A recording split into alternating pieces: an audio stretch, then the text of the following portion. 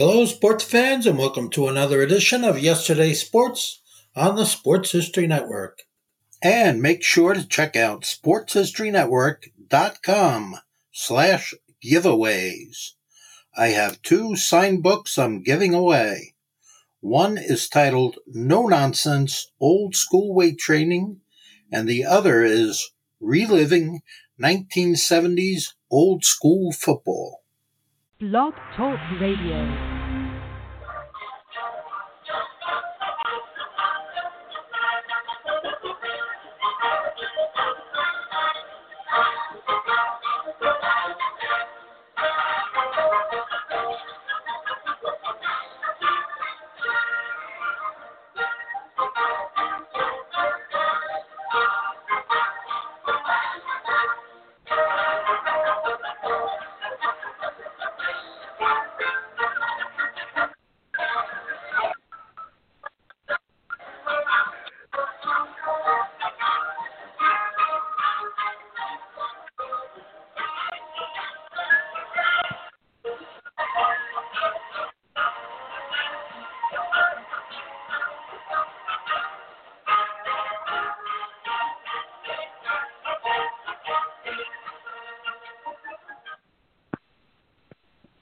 Tonight we'll go back in time to seasons past, when 22 men graced the rugged fields of yesterday, fighting for one more first down, one more yard gain, one final score which would bring victory after 60 minutes of battle on the gridiron.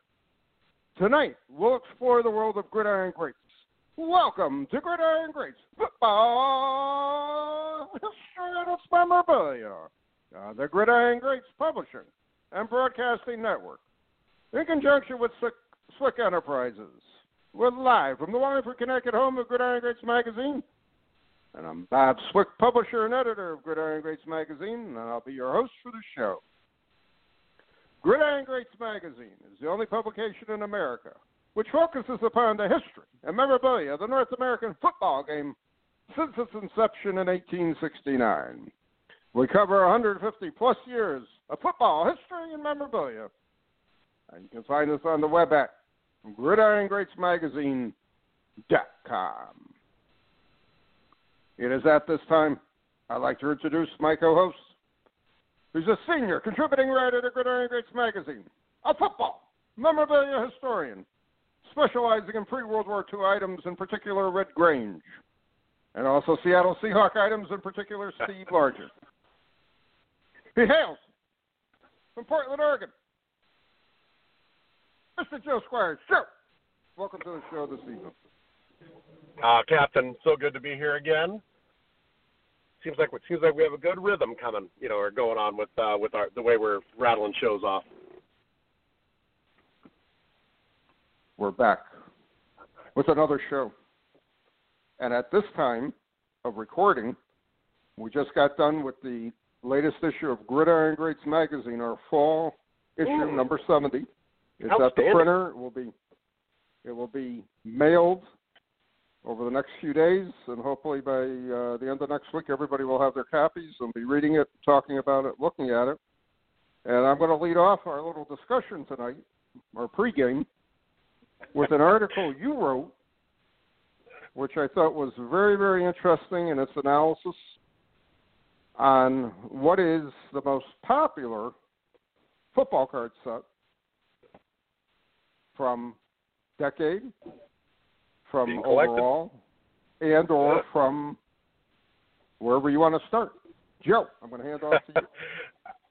I can't be the only one. If you're listening to our Gridiron podcast, you've got to have the same euphoria, a child at Christmas running down the steps and seeing all your presents, as an adult we do when we open up the mailbox and see Swick Enterprises in the upper left-hand corner of a large white envelope. It's amazing. I love it. So, and I love writing for Gridiron. It's one of those, but it's just one of those things. I mean, and it's just, just about anyone listening could crank out 2-3 pages on something they're passionate about, a football set they love. Just little idiosyncrasies in the hobby. It's so therapeutic. But yeah, the article I just wrote, the most popular football set. And about a decade ago, somebody was talking about what the best set was, the best set. You get all these arguments from 48 Leaf, the Rookie Power, the Chickles with the Nagurski, 52 Bowman Large, 65 tops, 77 tops, because it's got the Largent card, all the way down. And all of these arguments, and this was a decade ago. I was like, well, how can you quantify what the most popular set is, what the best set is? Well, if somebody likes a set, they'll collect it. So wouldn't a number of registries, number of people who have registries for a set be an indication of what the most popular set is? And so I just went on PSA and how many sets were being collected of each, or how many people were collecting each set. Then a couple years later, I did it again, just out of curiosity. I built a spreadsheet. 3 years later, I did it again, and I just did it. So I had 3 or 4 data points on most sets of what they were. And spoiler alert, the 1955 Topps All-American set, consistently the number one set. Second place was like whoever's behind Jerry Rice in receiving yards, just a distant second. Usually the 55 Topps AA led by at least 30 to 40% over number 2. So pretty surprising, but obviously a very, very popular set. It's interesting. I looked at my notes on the 55 All-American set during the week since I knew you had it in the article we were going to talk about it. I didn't start that set basically until I had 4 cards from the set, all commons, and I didn't finish that set until 1996, believe it or not. And I kept looking for the 4 Horsemen. My 4 Horsemen is basically BG. It's it's a used card. I'm not overly concerned with it, but I need a bunch of upgrades in that set. But I always thought when I started collecting it, that was a brutal set to try to put together, because you just didn't see them. You didn't find them.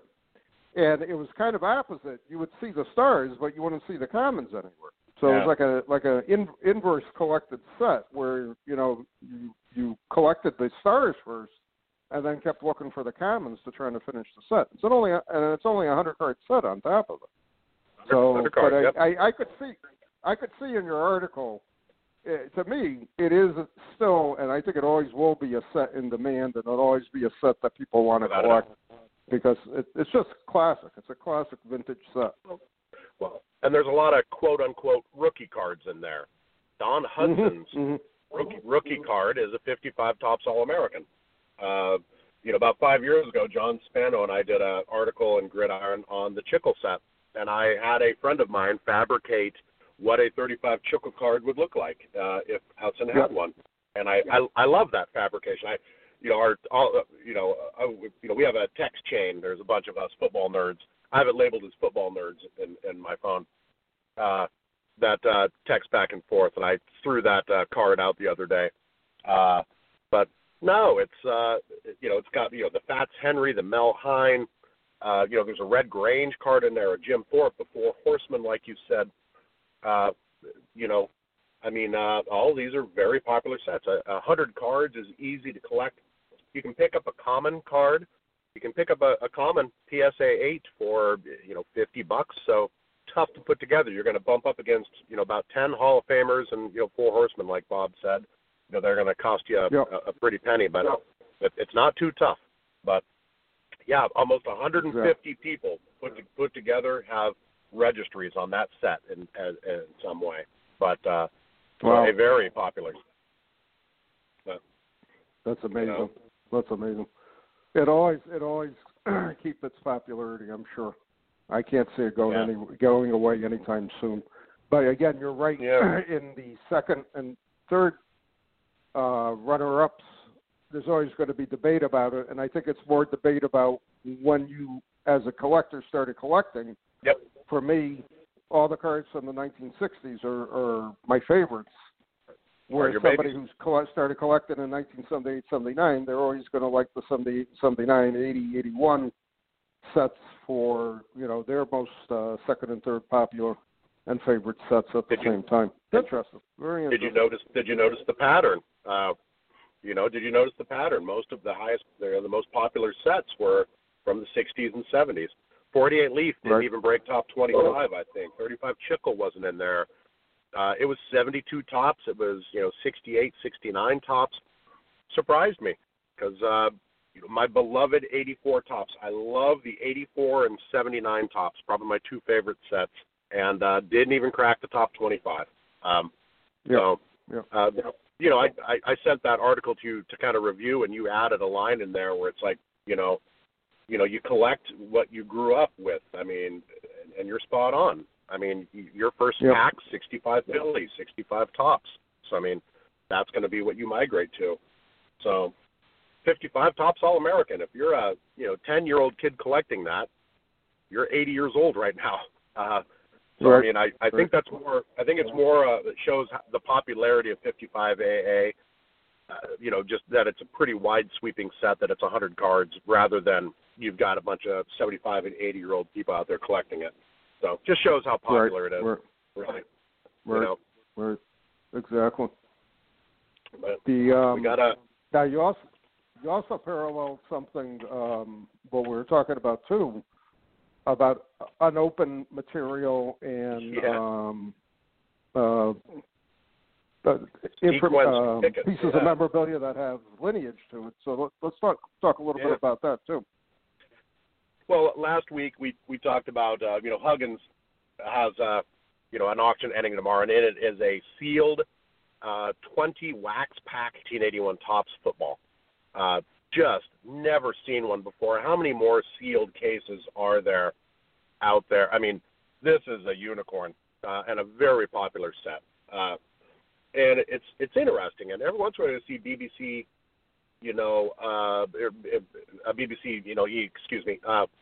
put FASC from a sealed case.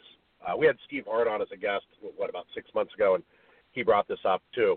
If you send them a case and they open it, they will designate your wax packs when they grade them as FASC, from a sealed case. And it got me wondering, I mean, what premium do people put on wax packs from a sealed case versus just normal wax packs? I mean, because there's got to be a premium. It's not tampered with. If the case is good and you open it up, I mean, and, I guess versus a normal 81 Topps wax box, where it's possible, if you really know what you're doing, you can slip one by the goalie of Steve Hart and possibly, collate wax packs, et cetera, and put them in there. So, I mean, how much of a premium goes from a sealed case? It's kind of interesting. And, you don't collect wax, and you definitely don't collect, sealed graded wax. So it's more of just one of those things I was curious about, because in this Huggins auction is also a 81 Topps wax pack. So, I mean, you'd think that if you took the 81 Topps wax pack box and multiplied it by 20, that would be what the case would go for. Maybe a slight premium, a couple points, for it to be a case. But, also not many people can afford to take down 20 cases at a time. So maybe a slight dip. I mean, who knows? But it'll be curious to see a case and a wax box, both authenticated, go in the same auction and see what the ratio is, what the premium people put on sealed cases. I mean, what was it? 3 months ago, an 86 Lear basketball case went, and it went for $1.3 million or something like that. Yeah, it's just mind-boggling to see what at one time was considered junk wax for a couple seasons after, because everybody wanted to get rid of them. And you had the infamous black line through the box, so knew it was a return. And I still remember those black line wax boxes at shows for $5, and dealers couldn't even give them away. I mean, it was just amazing. And I still remember to this day, I had a 1986 wax box, and I think I ended up selling it for like $140, some ridiculous figure at the time. And I said to myself, I paid basically whatever it was, $13 and change for the box wholesale, and I just made $140 on it. You know what I mean? And it was just mind-boggling. But again, if I had known what I know, nearly $3,000 now, Bob. I would have just bought every conceivable wax box and wax pack that was out there. It's amazing. Yeah. So anyway, to get back to what you were saying, you know, the premium that's paid on these items is becoming astounding in a way to see where these prices are going. And you know, it's just amazing to me to see. And again, less and less are out there, and it's commanding the premium. Go ahead. Less and less. You nailed it. I mean, and you and I were talking before the show. It's also on eBay. I collect ticket stubs of Red Grange, and one of the premiums, one of the really sought after ticket stubs in program is from his last college game, and I have several of these ticket stubs. I have one unused ticket stub from the game, and I love it. Well, probably about 2 years ago, I noticed another unused ticket stub from the game, the last college game, and I was like, oh, that's awesome. And I've been watching it. Well, about a year ago, I noticed that this eBay unused ticket stub is the seat right next to my unused ticket stub. So suddenly you have a pair side-by-side seats that weren't used, and it's pretty damn cool. So, I mean, you and I were talking prior to the show, what premium do collectors put on unused tickets? And to me, it's a pretty good premium. And then what premium would you put on ticket stubs that are the seat next to it? Because I've got about 4 or 5 of those, ticket stubs, seat right next to it. That's pretty cool. And I'm just, this last game ticket stub has been on eBay for like $2,000 for 2 years, and I refuse to pay that much just so I can have a side-by-side seat. So yeah. But that's pretty neat, though. How many can you actually collect? Can you collect the whole row? Can you collect, two rows behind you type of thing? That's very interesting. Mm-hmm. I always thought that was fascinating. Which also, leads me to say, I never could understand in our hobby why there wasn't greater demand for a ticket stub with the game program. You got the ticket stub from the game, now you got the game program, or vice versa. It's just lately, probably over the last 20 years, that really started picking up as far as collectability, and started picking up as far as demand was concerned. So, again, I could never understand that. I went to a game, I made sure I kept the ticket stub, and I kept the program. To me, they go hand in hand, to say the least. But you're right, the premium that is paid for that kind of preciseness and location, so on and so forth, is becoming greater and greater as time goes on. And again, something we talked about. If we talked about it once, we talked about it 100 times over the years. How many of these stubs and tickets actually survived? How many programs survived? Mm-hmm. Especially from the 20s, 30s, 40s, and now looking at the 50s and 60s also. There's not a lot of them out there, contrary to what everybody thinks there is. And I just see it. Go ahead. Less and less every year. House fires, floods, rodents, pests, you name it, just getting deteriorated by time. Every year there's less and less. Somebody passes away and a collection of what's this old program? What's this old newspaper? That's disgusting. Nobody'd want that, and it gets tossed. If 12,000 people attended a very rare football game and only 2,000 of them saved their ticket and program, and that was 90 years ago, just natural attrition. Yeah, it's fascinating to think about. We'll never ever know. Right. Well, I see our guest is here, and we're going to move along in our show. And just to wrap up what we said, I still believe very, very strongly, and you're very correct, Joe, as far as collecting sets and what is popular, what isn't popular. I always feel, and I continue to say, your childhood sets usually are your most favorite as you go on in life, and there's not much that can change that. All right, at this time, I'd like to introduce our special guest. He's a longtime collector and expert on all things pertaining to post-serial football and baseball cards, who's also authored the book entitled Goalposts, the 1962 post-serial card football promotion. Right. I'd like to welcome to the show tonight a true hobby icon, Mr. Ken Marks. Ken, welcome to the show this evening. Well, thank you. Very much appreciate the opportunity to talk with you guys. Well, we thank you for Ken, coming on. that's the first time I've heard. Ken, that's the first time I've heard Bob refer to somebody as a true hobby icon. Yeah, well, he's got the wrong person.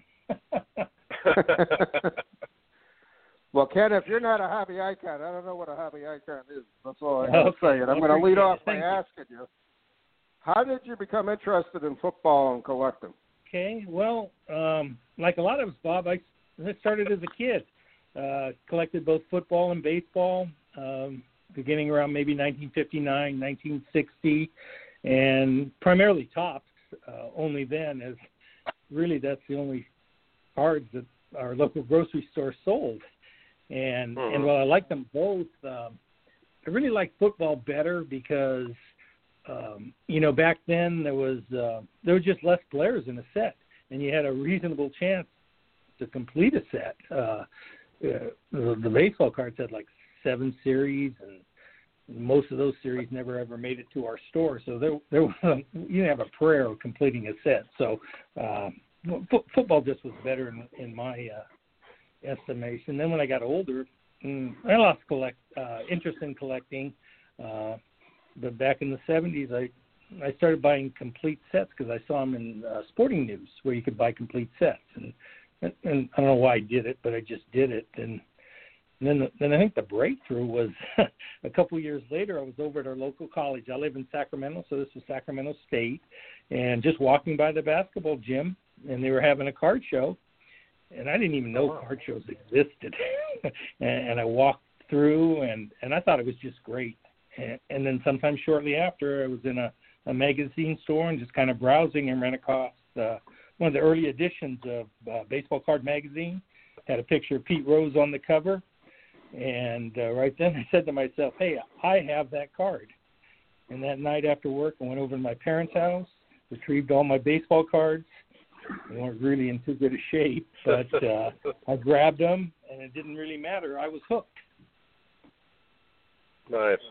Wow. 59 and 60. Talk about two iconic sets. I mean, 59, all the colors, just beautiful, and 60 just in its simplicity. Starting right off with Johnny U, right on the, no, wait a minute. Is Alan Ameche card number 1 in that? Who is that? If you're asking me, I've kind of gone away from the top stuff, so I'm much more a post guy over the years, so I couldn't really tell you that. But 60 Topps number 1 is Unitas, so this is the most iconic. Is it Unitas? Card. Okay. Yeah, of him, his face being out of complete.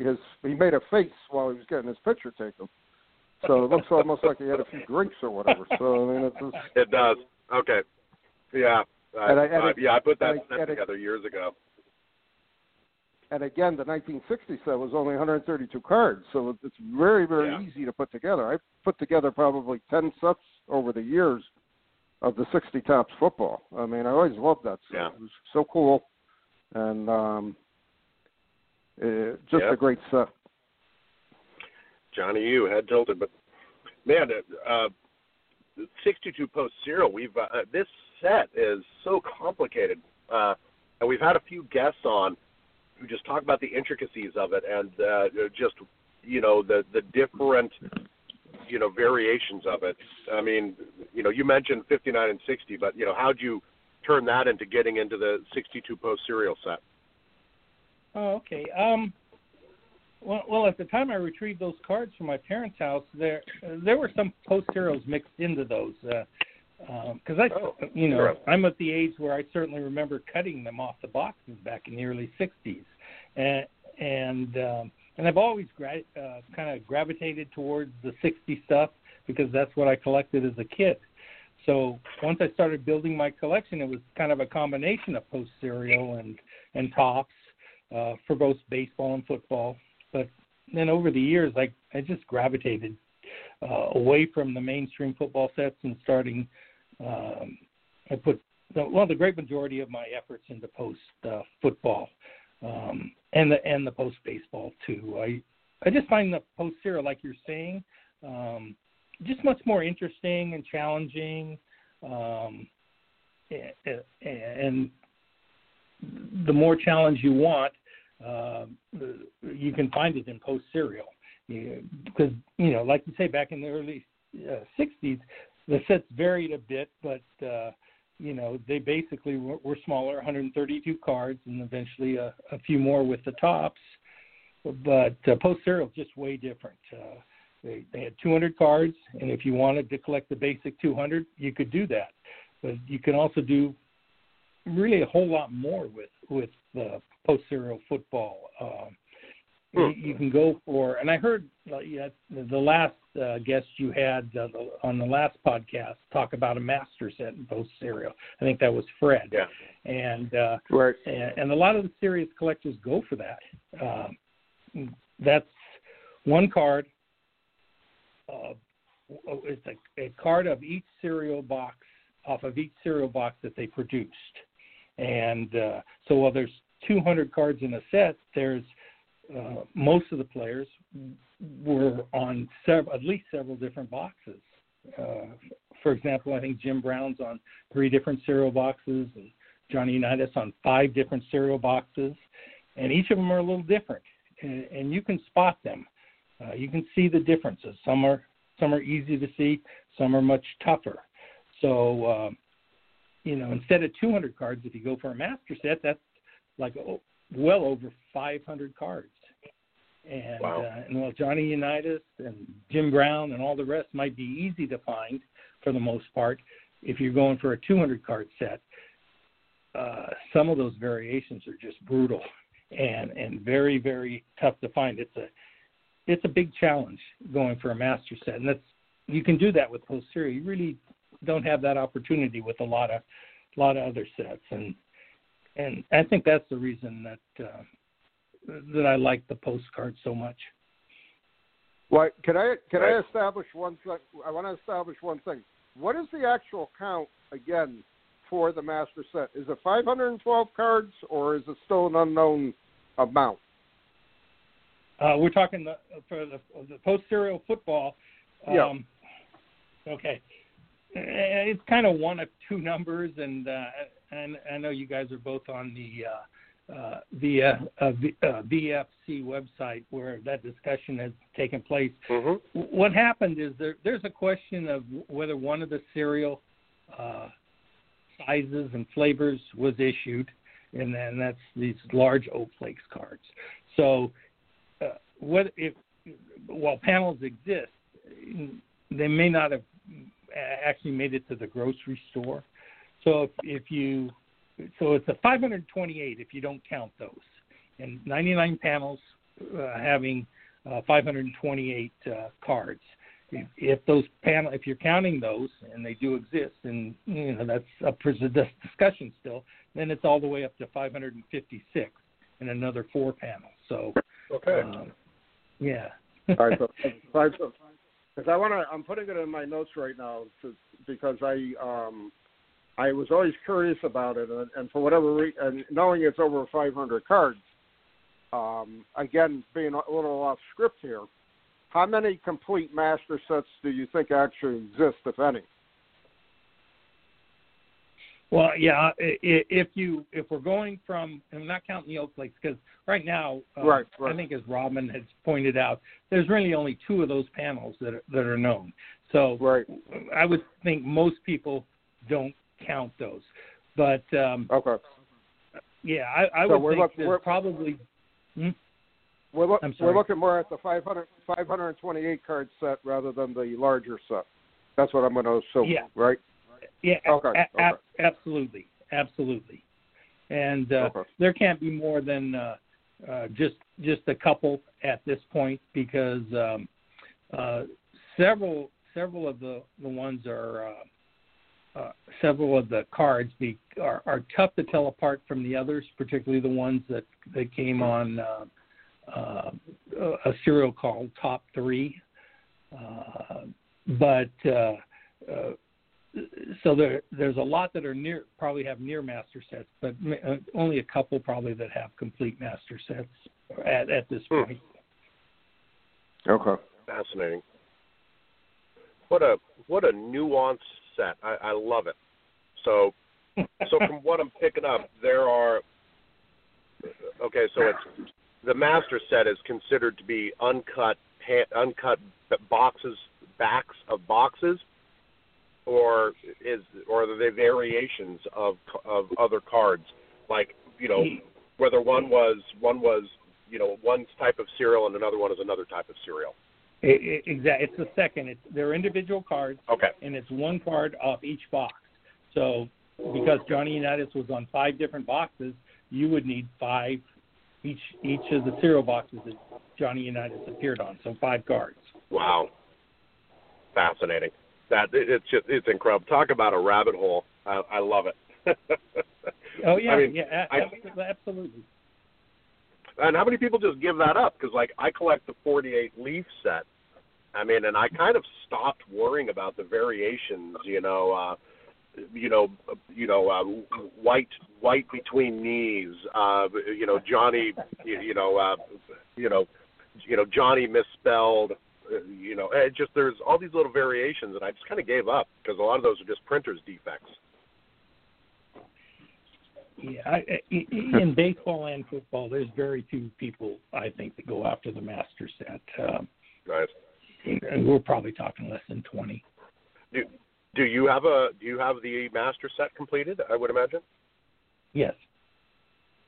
Okay. Wow. That's a pretty small fraternity. I would imagine. I had a head start on a lot of people. You and Captain both. So I mean, if you've got the master set completed, what would you? I mean, I imagine you collect other stuff outside of 62 tops, cereal. What would you consider like the top, 6 items in your collection? What are your favorites? Oh, well, okay. I guess the number one would be I've got a complete unfolded box. And it's of greatness flakes. It's a small size box, and it's the most rare cereal. The rare because it didn't sell much. So there's not that many out there. But it's got Dave Baker and Sam Baker on it, and they're the 2 toughest cards there are in the set. So nobody likes grape nuts. I was talking to somebody the other day, and they said they did, and I couldn't believe it. I'm with you. So that's what else you got? Okay, the Baker brothers. Oh. Yeah. Yeah, absolutely.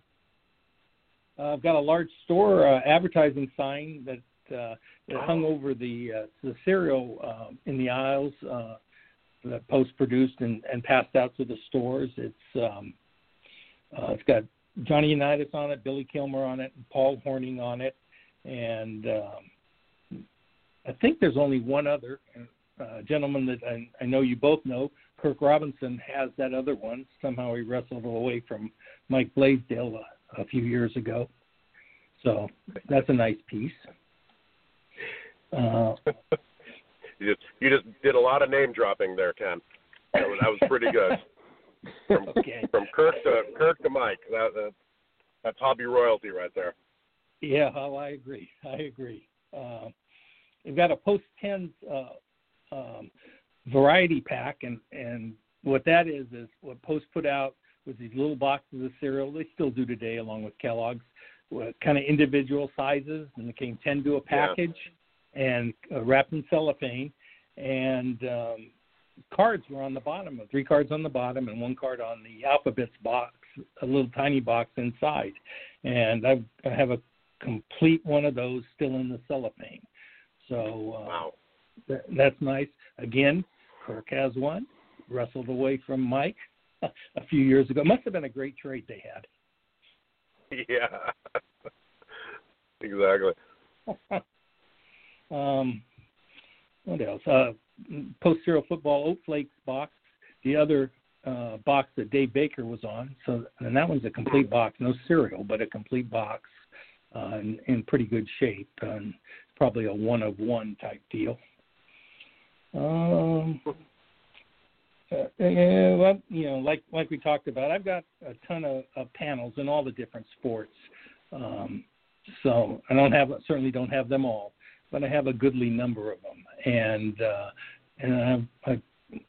I really like those because that's something I've worked on for a long time.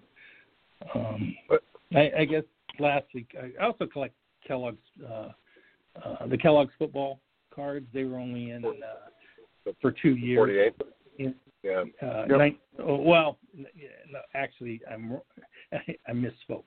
1970 and 1971 is the ones that I am talking about because those are the ones I collected, and they're kind of 3D cards, and they've got a special coating on the front, and they look way different than others. And posted a lot of years of baseball, and I don't know why they stopped at 2 for football, but I've got those sets PSA registered, and they're the top sets on the registry. So I'm proud of those also. So, what is the rarest? What is the rarest card in the 62? I've heard of the Baker, but what's the toughest one? Oh, without a question, I think it's Dave Baker.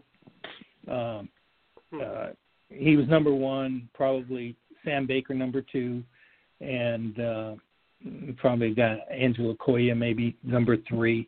But Dave's the hardest, and the reason is it all depends on what cereal a player is put on and what size.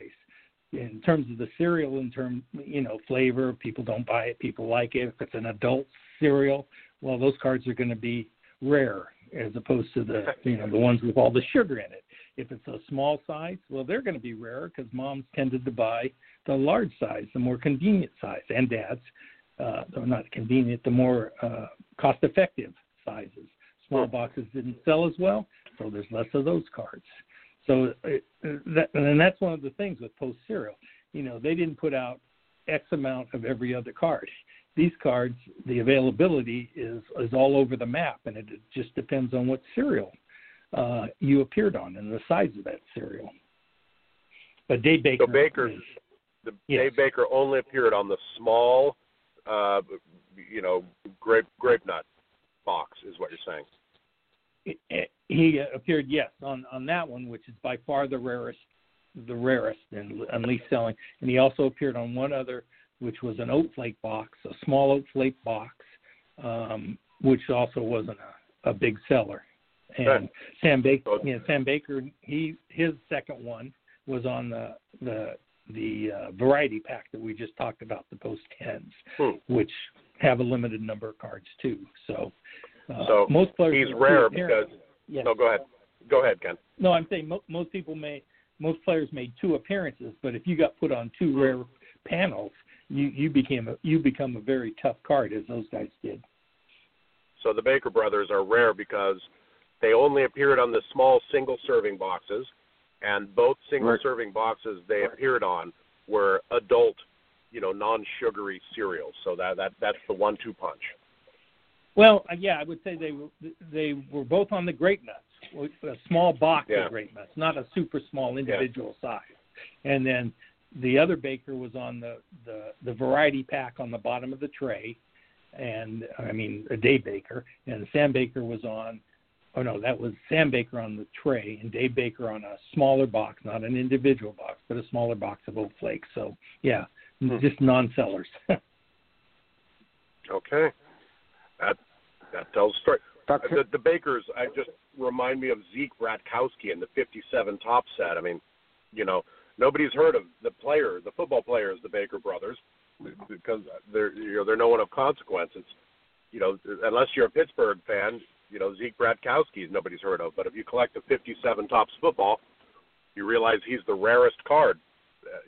So it's one of those nuances of a set that I just love. I agree. That's interesting. When I finished my 62 Post set years ago, the 2 cards I needed were both Bakers. So it's they're very true. It's very rare. Now, tying into this, you wrote a book, Ken, and can you talk a little bit about it? It's called Goalposts, the 1962 Post Serial Football Serial Card Football Promotion. Okay. That book, it had its origins back in the middle to late 90s. And I collected, like I said, all the different types of post serial card products, be it the Canadian or the American and the baseball and whatnot. And there's a gentleman named Dan Mabey, and he was back east. He's recently moved back home to California. But back then he put out these books, individual books on each of the American baseball post serial promotions, and it talked about all the intricacies and what cards were on what serials and why some cards are tougher than others, what's in a master set, all sorts of different things. And that wasn't information that was known in the hobby back then. A lot of us learned a whole ton about it because of his efforts. But he was just a baseball guy, and we became friends, and he knew I had a big interest in football, so he pushed me. He wanted me to write kind of a companion book for football. And I did. I wrote it, but back then my computer skills were limited, so I had all the information. I had it organized, but it was on Excel spreadsheets, and it was Microsoft Word sheets, and it wasn't really in a book format. And then over the years, he would push. Another gentleman in Los Angeles, Dave Worley, would push me, and finally it was about 2017, Dave says, "Hey, let's put that book out. I'll help you." And he had all the knowledge, and he could put the information together into a book. And about a year later, we had it published, and I'm pretty proud of it. It's about half narrative and half pictures of all the different stuff that goes with it. And it would have never come out without Dave's help. He was great. He did something I couldn't do. How cool is that? Wow. If I might, I'd like to add one more thing. And again, this goes back to Kirk Robinson. But back when I was putting this together, I became aware of Kirk, and we only lived 30 minutes apart, which is amazing. But as I went and visited him, and at the time that this was, he was getting out of the post-football collectibles, and he had other collectible interests, toys, as I remember. But he had done the same research work that I did, only he had done it in the 80s. And we didn't have the internet in the 80s. He did it by mail. and then it was great. These meetings with Kirk were great. And I walked away with a couple things. I got a lot of his stuff because he was going a different direction. And so that helped my collection as it did other collectors. But what it also did for the book was we talked a lot about our thinking on the serials and how it was all set up and everything. And independently, we'd done 2 separate studies, and they were identical. They came to the same conclusions, and that just gave me a ton of confidence that I was on the right track, and I'm very appreciative to Kirk for those meetings back 25 years ago. So I'm a fan of his, obviously. That's amazing. Kirk was probably focusing on his 68 Topps collection. Yeah, he's got all sorts of stuff. He's quite a collector. Yeah. Man, just out of curiosity, how many copies of that book have you sold? I'm just curious how popular a book like that is. I sold more than I thought. I was really just doing it, as kind of my contribution to the hobby. I still sell 2 or 3 a month, and I probably have hit triple digits, so I'm really rich off it. No, which is more than I thought I'd ever sell, so I'm happy with it. But that part, if it sells, it sells. If it doesn't, it doesn't. Good for you. Good for you. Nice. I apologize. I think I got a little excited and asked a question out of order. But so I mean, you've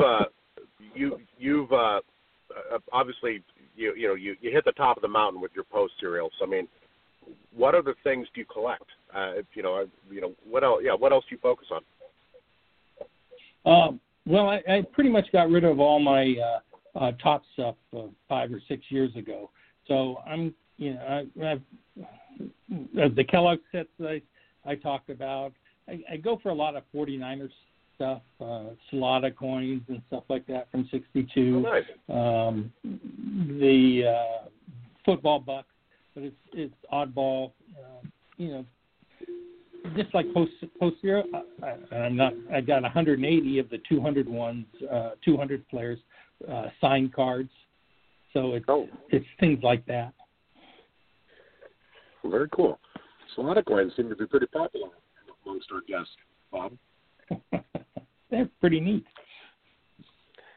Ken, collecting all these years, do you have any interesting stories you like to share with our audience on collecting? Okay, I've got one maybe. That post-10 variety package I was talking about, 10 little cereals in a little tray in cellophane. I bought that back on eBay, maybe 2001, something like that. And, and to give the story a little bit of context, the post-serial football promotion was going on right in the middle of the Cuban Missile Crisis back in 1962, which is something I certainly remember. But anyway, I won this item, and afterwards I asked the seller, where did you find something like this? Because it's in just tip-top shape. And what he told me that it had recently been found in a forgotten bomb shelter built, before that time. And the shelter, it had been forgotten for years and years and years, and then somebody discovered it. They cracked it open and went inside, and one of the things they found was a post-10s pack, this post-10s package with the football cards on it. Totally amazing. And it makes a lot of sense, too. I mean, that's something I might put in a bomb shelter back in 1962. So it was somebody's, just in case the world ends, this is we want to take this cereal with us. That's pretty cool. Yeah, absolutely. And I remember bomb shelters, not too many, but several around us had them back then. Yeah, and you mostly kept canned food in there, non-perishable food. Water kept in a can, believe it or not. Yeah. And some very, very old type bottles. I remember that. I distinctly remember that over the years. And I'm wondering too. I wonder how many forgotten bomb shelters are there out there. There's probably quite a few that are people don't even know about, and what could be lurking in them in them. And it's pretty amazing. Wow. Yeah. Good stuff. That's interesting. Yeah. Ken, what keeps you up at night? What do you scour eBay and auctions for? What's your white whale right now?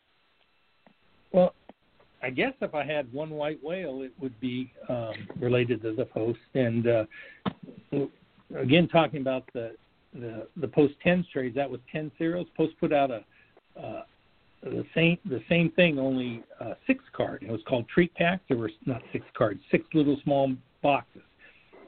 A variety pack also, and it tended to be the non-sugary and the adult flavors. And for a long time, it wasn't. Folks weren't even sure if that was part of the promotion because you just never ever saw any of them. It was sketched in one of the advertisements, but that's it. No one knew if it was part of the promotion. And then this year, back in maybe March, one of those came up on eBay, and it looked like a great, maybe a bomb shelter find, I don't know, but in great shape.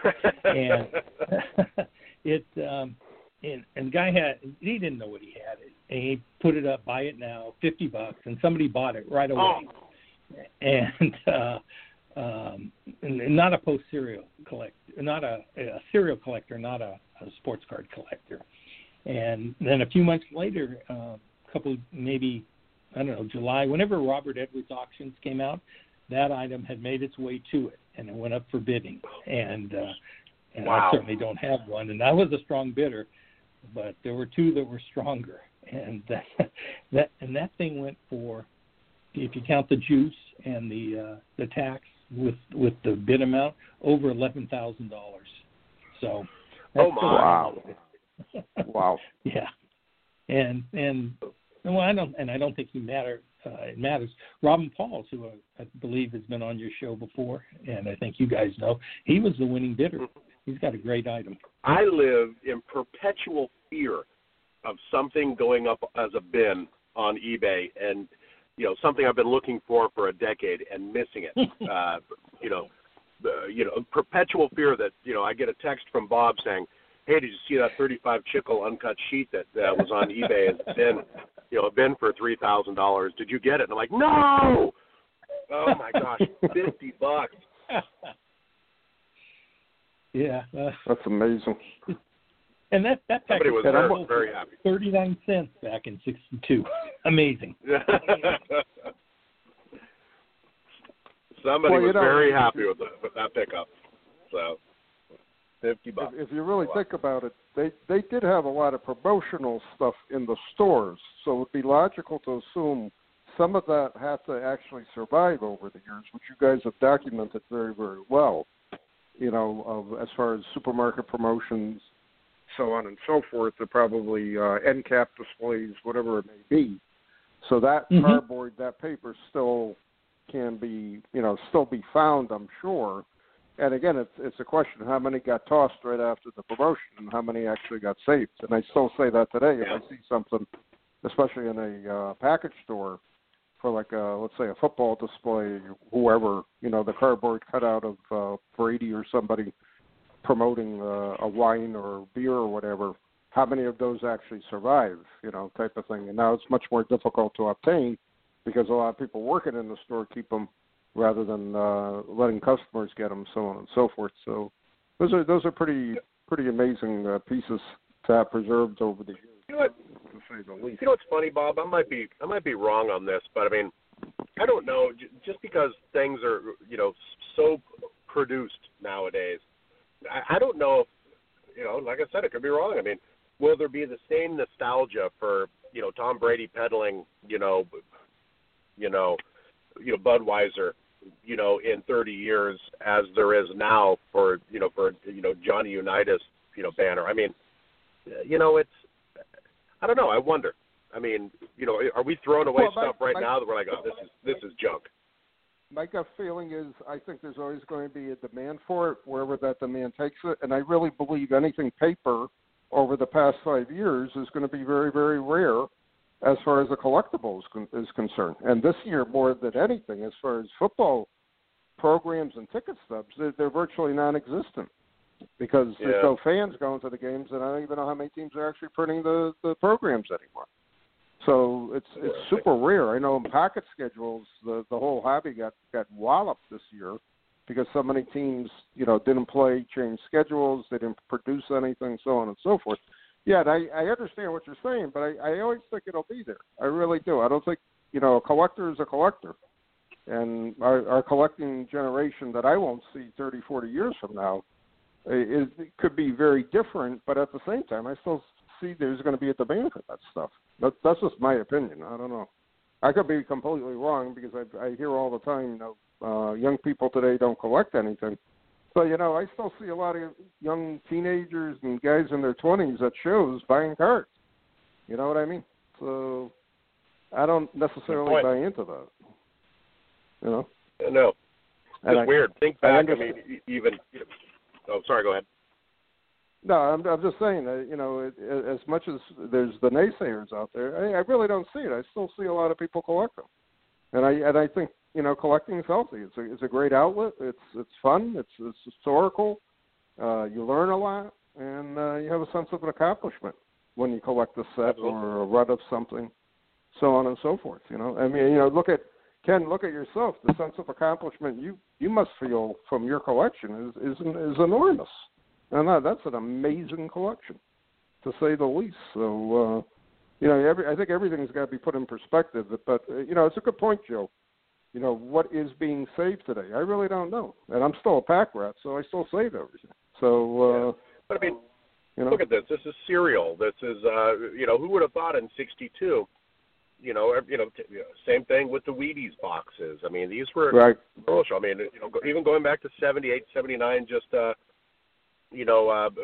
there's potato chips, Nally's potato chips at Seahawk promotions. I mean, so much of this stuff was, one of my favorite things is I wrote about this in a Gridiron article about a Red Grange banner. It's like 9 feet long and 3 feet tall, promoting his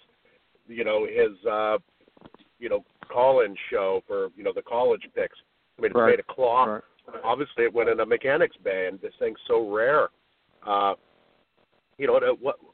was just trash a long time ago. I don't know. Maybe I'm a little bit skeptical, maybe too skeptical about it. But, I mean, even unopened wax nowadays, it's just, there's 30 different wax boxes, every year. Right. So, I mean. But I can guarantee you think about how many. Collecting them. Yeah, you're Somebody's probably right. Them. Okay. Yeah. Ken, we're almost out of time. We're almost out of time. Can you give us any advice for beginning collectors and any final thoughts? I think it's simply what you collect what you like.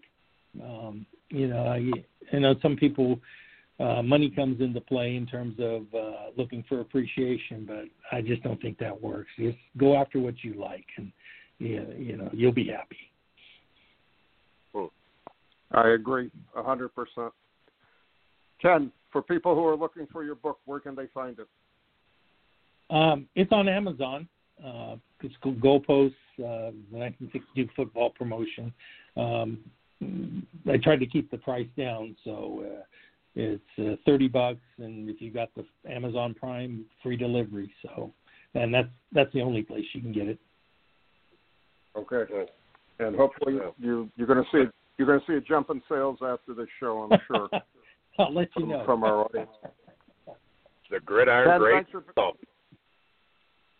Thanks for being on tonight. We appreciate it, and I'm sure we'll be talking in the future. Oh, you're very welcome. You guys have a great show. I really like it. Thank you.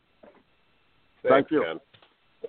All right. 1962 post expert Ken Marks. Joe, we're down to about 2 minutes. I'm going to hand off to you and our 2-minute warning and wrap up. What'd you pick up on tonight's show?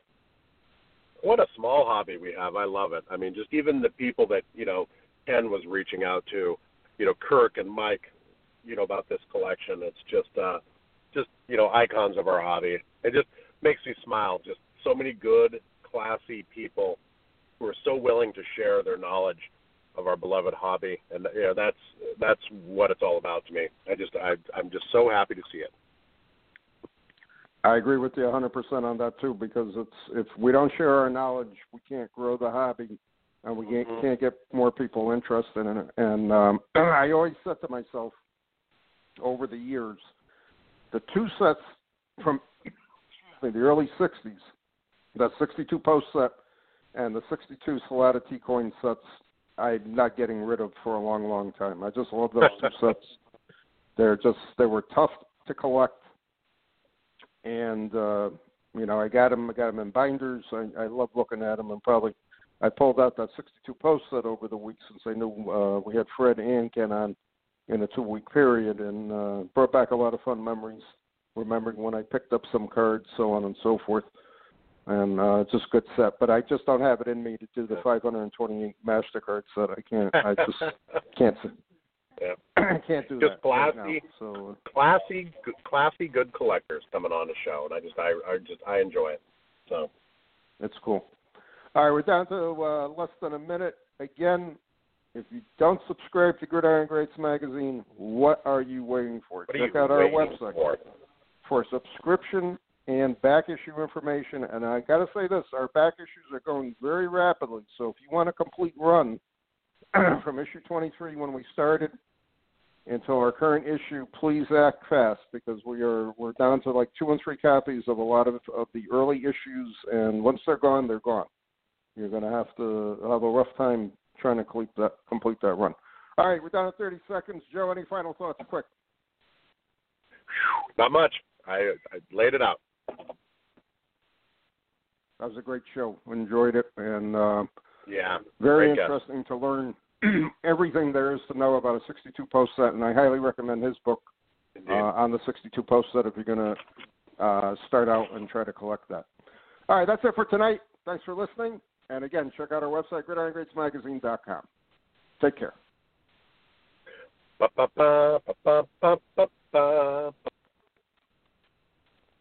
Hey there, sports history fan. This is Arnie Chapman, aka the Football History Dude, and I wanted to thank you for stopping by to listen to another episode here on the Sports History Network.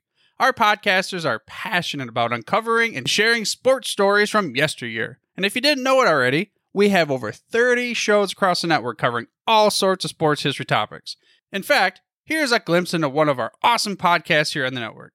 Do you wish you knew more about the 100 seasons of the NFL? You're in luck because you found the Football History Dude podcast, where each episode is a journey back in time to learn about the rich history of the NFL. From the founding of the league in an auto showroom, all the way to what it is today, America's favorite sport and a behemoth of an industry. My name is Arnie Chapman. Football is my passion, and I want you to come along with me each week to explore the yesteryear of the gridiron. So hop on board my DeLorean and let's get this baby up to 88 miles per hour. How about that? I bet you're super hyped to go listen to that new podcast, right? Well, to learn about this show and all the other podcasts on the network, head over to sportshistorynetwork.com/podcasts. Again, that's sportshistorynetwork.com/podcasts. Head over there today to find your next favorite sports history podcast.